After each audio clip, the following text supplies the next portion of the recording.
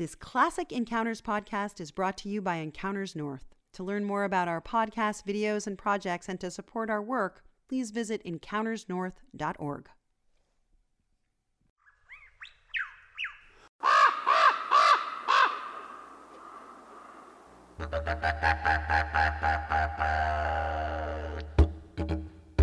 Hi, I'm Richard Nelson for Encounters, a program of observations, experiences, and reflections on the world around us.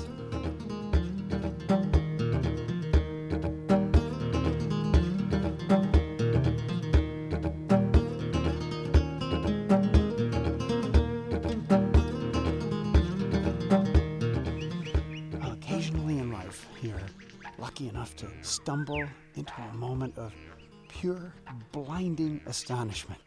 I'm in a sprawling, wild, dense, tangled forest near the southeastern corner of Australia, and I'm having one of those unexpected moments right now, as you can hear.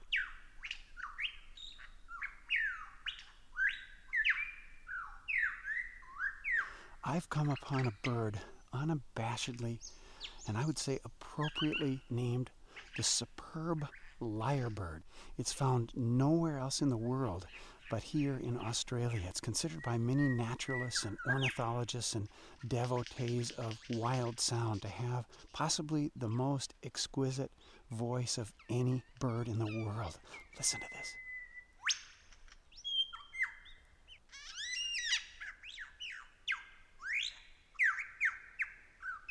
I've been very carefully following this male lyrebird through the forest. He's keeping company with two females. I've been gradually getting closer to him, and now I'm quite close. It's why I'm keeping my voice down. The male is standing on top of a fallen tree trunk. He's about 3 feet off the ground, and he is letting go with this incredible voice.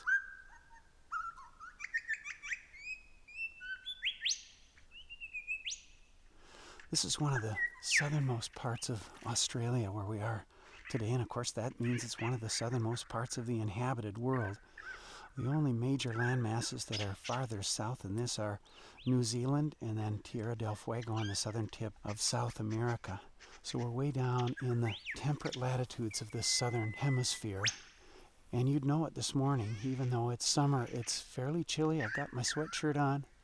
And it's just at sunrise, beautiful, golden, amber, glowing, that I can see through the trees around me. This whole corner of Australia is heavily forested. All around me, tall, thick-trunked eucalyptus trees, the quintessential trees of Australia. When I was hiking down here following the sounds of our lyrebird, I scared up a couple of swamp wallabies. They're a kind of kangaroo. I think this was a female and her nearly grown young one bounding away through the woods. Now our lyrebird still singing, as you can hear. This is a fitting place for a bird as ornate and improbable as the lyrebird among these great eucalyptus trees, the forest-dwelling wallabies and kangaroos, brightly colored parrots. It's also a place of goanna lizards or lace monitors that grow to be 6 feet long. Our lyrebird now, still on top of his fallen tree and singing, as you can hear, looks for all the world like a pheasant, but bigger and huskier. You might assume that this bird is closely related to the family that includes the pheasants, the turkey, the grouse, ptarmigan, but in fact, the lyrebird belongs to the songbird family. It's a huge worldwide family of birds, including familiar ones like our robins, wrens, warblers, jays that we know from North America. The lyrebird is the world's biggest songbird, about 3 feet long. Half of that is its tail. The males have a spectacular, ornate tail. As I can see now, I've moved a little bit closer, walking very carefully to make as little noise as possible as I move along on a bed of eucalyptus leaves. Luckily, it rained last night, so not making very much noise with my feet. I've come onto something, a big mound of brown dirt. Looks like you might be able to pluck away at it with your fingers, but not at all. Listen to it. Hard almost as concrete. It's nearly as tall as I am and shaped like an oversized gravestone, about 3 feet across the bottom, fairly circular. This is a termite mound. You'll see mounds like this all over Australia. This one's built right against the base of a fallen tree trunk. So the termites are working all inside that tree trunk for their food. Now our male lyrebird, I can see 2 very long rufous-colored outer tail feathers, elegantly curved, making the shape of a lyre, the ancient Greek musical instrument. And that's where this bird gets its name. Now between those 2 big long outer tail feathers are long, silvery, delicately filamentous feathers, maybe 6 or 8 of them, that are shimmering and shining here in the early morning light in this shadowy forest. Do you hear that? That's the female. She kind of got startled there for a minute, hopefully not by me. She stopped again, but she made her call that they often make when they're somewhat alarmed. Oh, I see. There's another female a little bit farther off. We're about 40 feet from the male and the 2 females who are busy pecking and eating on the forest floor and scratching away. That other one doing the same thing, but about 30 or 40 yards away. The females are slightly smaller, very long tail feathers, a lot like the male, but they're uniformly dark red, and they don't have that lyre shape. This male lyrebird has been following these 2 females through the forest, never lets them get very far away. One of the females sometimes circles back to him as if she's kind of curious or interested in him.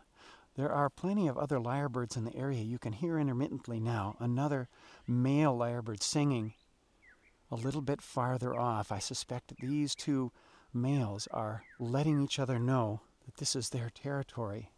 Now, looking at this amazing bird, you expect unique and spectacular things to be rare, but superb lyrebirds are actually fairly common all along the eastern coast of Australia, from far up in the subtropical north down here into the cool temperate south. Wherever you have deep forest still remaining, wherever you have big trees, lyrebirds spend most of their time walking around in the forest, as ours are doing right now, looking for food, usually near the brushy, ferny, shadowy thickets and gullies with tall tree ferns. They like to have cover.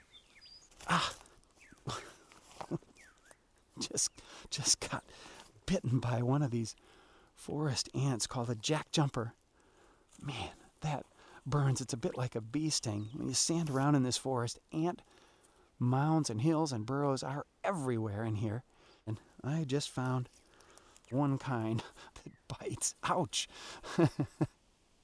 Now, as I watch our 2 females scratching vigorously on the forest floor, they have big, long, muscular legs. These birds are built for running. Also long toes with formidable claws, and they're constantly scratching and raking and scrambling through the thick carpet of leaves and twigs, bark, dirt that's all around us here on the forest floor. And everywhere I look, this forest has been scraped as if somebody came through here with a rake. They're intense workers, these birds. They never just sit around. They're busy from dawn to dusk finding insects, worms, spiders, little frogs, other small critters that they eat. The entire forest floor all around here looks as if it's been excavated and overturned. The earth is laid bare. It's full of divots from these lyrebirds hunting for food. Actually, if we listen right now, the male has stopped singing. You can hear these birds now scratching for their food. This scratching reminds me to say that lyrebirds have also been released on the island of Tasmania, well to the south, much cooler. They were released there in the 1930s and 1940s. But now there's a concern about the impact that all this scratching may be having on the forests of Tasmania, where there's never been this constant cultivation of the forest floor. Now, here's something interesting. There's a series of little conical, deeper divots, these not made by lyrebirds. I can actually stick my fingers down into them. They're about 5 or 6 inches deep in this sandy soil. These are divots made by bandicoots, a small squirrel-sized marsupial, that is an animal that raises its young in a pouch. The bandicoots that also live here in this forest. Our lyrebirds are moving along slowly, and I'm going to keep track with them here. Very lucky that the forest floor is so wet because I'm not alarming them, and I'm keeping trees and bushes between myself and these 3 lyrebirds. One female has wandered off toward that other one a little bit more in the distance, and I'm stopping right now because they've stopped. Lyrebirds are weak flyers. They prefer to stalk among the thickets on foot, as these birds are doing right now. Every once in a while you'll see a lyrebird flap up onto low branches or logs or rocks and then glide back down. Yesterday I saw a female up in a tall tree about 60 or 70 feet above the ground, flew up there with her short, thick, rounded wings. They're not good flyers. Lyrebirds are also extremely shy. That's why I'm having to be so very careful. If these birds spot you, you're too close for their comfort, they're going to dash away at high speed, dodging through the underbrush. Sometimes they'll make a short burst of flight, those wings flailing around as they go. You'll see them do that running across the road sometimes in front of you, making also sometimes shriek alarm calls. Listen to this.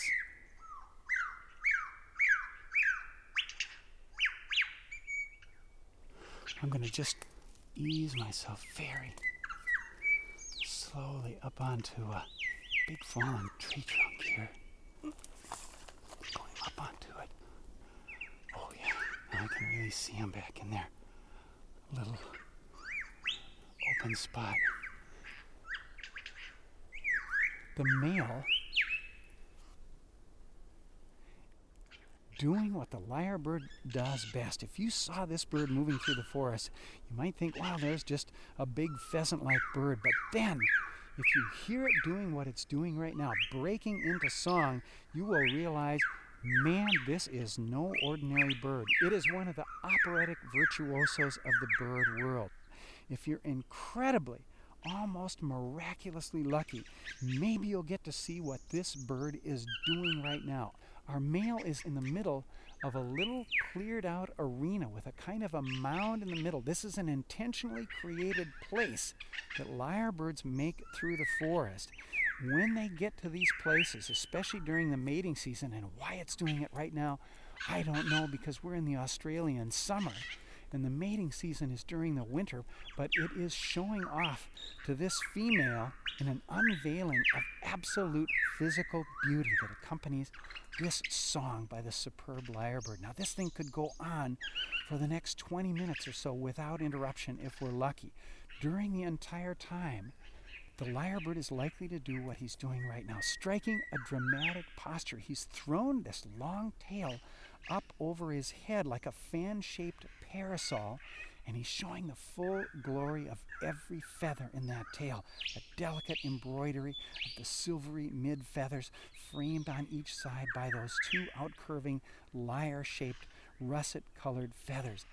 Each of those feathers curls out like a fiddlehead, and it has an intense dark blotch at the end, so that each of those big tail feathers looks like it has an eye framing those silver white feathers. What an extraordinary thing to see.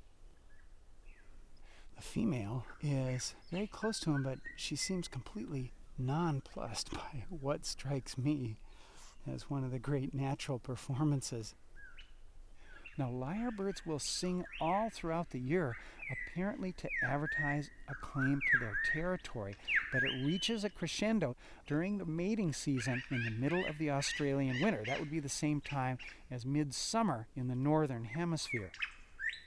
Now, the male has scratched up this big mound of dirt and debris. He might have maybe a dozen of them scattered around his territory here in the forest. He stands on top of this mound, as he's doing right now, to sing and dance and display. The purpose of this is to attract females and to impress them with his magnificence. And oh my goodness, how could you not be impressed by this? And then, of course, like so many other glorious extravagances in our world, this one comes down to sex and ultimately to perpetuating the species. Listen to this voice.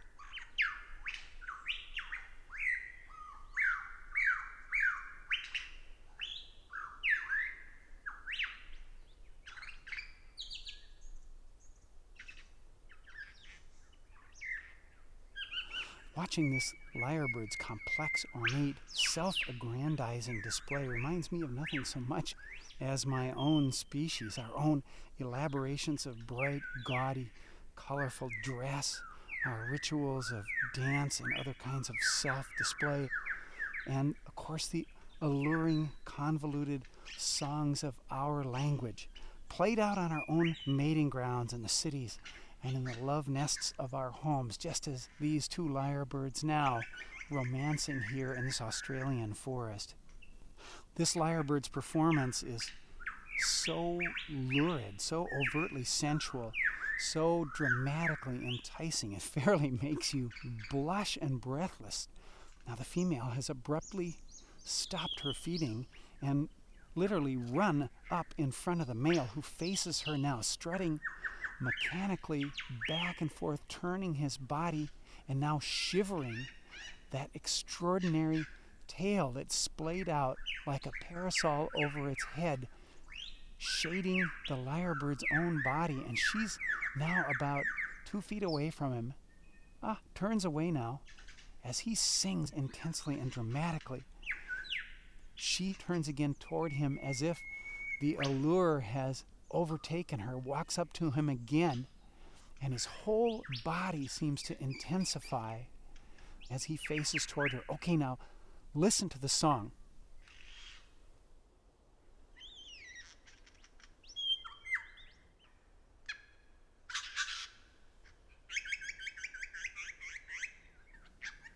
It's a lavish mimicry, interweaving perfectly rendered songs from the lyrebird's surroundings, mostly the songs of other birds that live here in this Southeast Australian forest. Many of those birds have remarkable voices in their own right. Listen again, and I'll tell you about some of the birds I'm hearing in this lyrebird song. Listen. That rich, loud voice, that's the sound of a bird called a currawong, very common here. The size and color of a crow, black but with white flashes in the wings and tail. Let's listen again. You hear that wailing, crying sound there? That's a perfect imitation of the call of the black cockatoo. It's a big black parrot about the size of a seagull, long wings and tail. There it is again. And now that whip crack, the unmistakable voice of a whip bird. It's robin-sized with a feather crest on top of its head. And the lyrebird is even putting in the female's chirped, often double reply to the whip sound of the whip bird.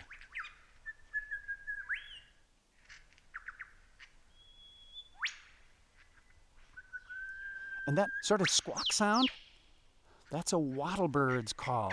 Big bird, size of a jay, imitated again perfectly by this lyrebird.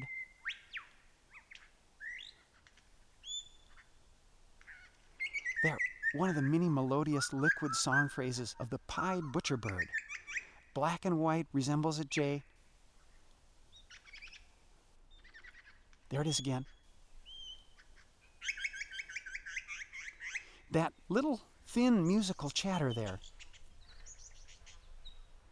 that's mimicking a mob of fairy wrens. Hyperactive little perky-tailed birds look very much like our North American wrens. It's another case among hundreds of convergent evolution where Australian birds, completely unrelated to our wrens, have evolved to live in a similar way and to look and even sound similar to our wrens. That rapid-fire screeching sound, the lyrebird mimicking parrots. There's lots of colorful, small, noisy parrots. You see them everywhere in Australia, from the outback to the big cities. The lyrebird reflecting back the sounds of its environment. And that high-speed electronic buzzing sound, that's the exotic song of a satin bowerbird, the male shimmering black with violet blue eyes. The male bowerbird makes a little alleyway of grass, plucks it, sets it up, and he decorates his bower with blue things, feathers, flowers, berries, even bits of blue glass, blue plastic clothespins, and that helps to attract the female, does his little courtship dance and song. Interestingly, the bits and pieces that he collects are the same color as those brilliant blue eyes. The bowerbird, another example of gloriously elaborate approaches to romance in the natural world. And right there, the liquid phrases of the pied butcherbird. Oh boy, we're getting our share of life in the forest here this morning as the sun is warmed up a little patch of ground. Swaggering across it, one of those goanna lizards, or lace monitors, easily 5 feet long, mottled black color, flicking out its very long forked tongue, sensing the air and the ground. A national park ranger told me something the other day that was very interesting about climate change affecting lyrebirds. Of course, Australia being impacted by global warming, as we are in the far north, Alaska and Canada. Remember I was saying that lyrebirds mate during the winter season?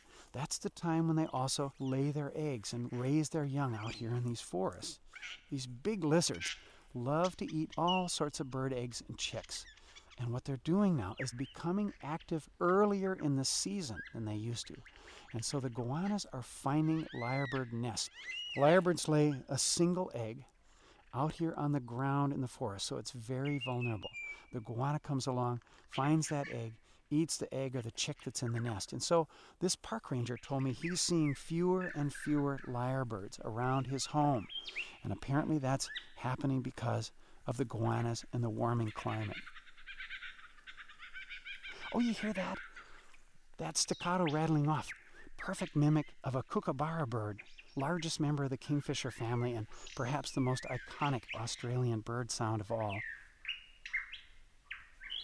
Like any virtuoso, the lyrebird seems to favor the most difficult and complex and charismatic bird songs for its repertoire. It doesn't pick the ordinary, simple, straightforward ones. It's as if the lyrebird loves those great masterworks of natural music as much as we do, and the lyrebird is doing it right now with such skill that the best way to tell that these sounds are not the original birds, but mimicry, is the fact that so many different bird songs are strung seamlessly together. It sounds a bit like a songbird convention. And you hear now, mixed in with this song, whistles, snaps, buzzes. Those sounds are uniquely lyrebird. It mixes its own voice together with those of the natural world around it. And another part of the lyrebird's imitative genius is its ability to perfectly mimic human sounds. Car engines, sirens, stuff like squeaky gates, barking dogs. Lyrebirds can do those to perfection. Ours isn't making any of those sounds because we're in a very wild place where it doesn't hear those sounds.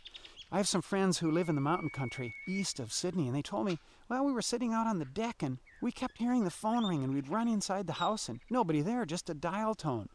Finally, they discovered that it was a lyrebird, and it had perfected the ringing sound of their telephone. Walking toward our lyrebird. Oh, we're pretty close to him now. Oh, the male has fluttered up onto another fallen tree trunk. The sound of his own singing will hopefully cover up the sound of my voice. I'm just moved up behind a tree here and peeking around it. Oh my goodness. Evolutionary biologists are often challenged to explain why a species like the lyrebird would carry an idea to such extremes. In this case, this bewilderingly elaborated song and the ornate gaudiness of that tail and the strutting, shivering ritual display. How come the lyrebird didn't settle for a nice little utilitarian ditty of some kind and a few distinctively tinted feathers? Why wouldn't that do the job? Well, with evolution, you have literally millions of years. Every generation of males, like our lyrebird right now, competing for the attention of females who favor that exquisitely fancy look, who favor the best impresario, who love the finest flourish of dance and quiver. And this is what happens through that tremendous span of time, the process of natural selection. It's about as well documented as gravity and the fact that the earth is round, that this is how our natural world functions over time. But ultimately, why? Does the lyrebird follow its evolutionary path so different from that of the fairy wren, the bowerbird, our own northern ravens or stellar jays? Nobody knows the answer to that. Maybe there is no answer. Perhaps nothing at all guides the ultimate course of an animal's evolution. Or perhaps evolution is God's own ongoing, endless, creative process. Maybe we're still living in those 7 days of creation spoken of in the Bible. Or possibly the course of an animal's evolution and development is directed, as the native elders from many cultures in Alaska and the Canadian North teach, by powers like that of the great raven, the coyote, or the rainbow serpent of Australian Aboriginal tradition. Well, to be honest, I'm a lot less interested in solving these mysteries than I am in savoring them. I don't know why there are rainbows inside an abalone shell. I don't know why salmon have perfected a mind-boggling transoceanic migration. And I don't know why a lyrebird doesn't look and sound as plain as a pigeon. I'm just glad and grateful that out of nature come these incredible things, including this Mardi Gras flourish of our lyrebird's tail and his amazing voice that's pouring up now into the morning from an Australian gum tree forest.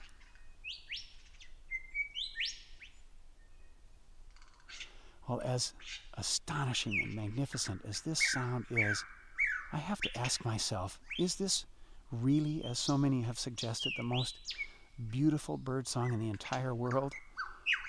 I think it's pretty hard to say. Every wild place on the earth has its own wonderful voices that bring up the dawns and celebrate the ends of the day. What makes a bird song beautiful, I think, above everything else, is the fact that we are here and we are listening. We're letting this wild music saturate our souls, connect us to our places on earth, whatever those songs might be, weaving our lives together with the lives around us. The beauty of a bird song, I think, is in the way that we love it. And how could you not love this sound? Well, I'm going to stay here and keep on listening. For Encounters in the Lyrebird Forests of Australia, I'm Richard Nelson. I want to thank you so much for your good company and a heartfelt word of gratitude to these lyrebirds for letting us stay here with them this morning. I'll see you next time.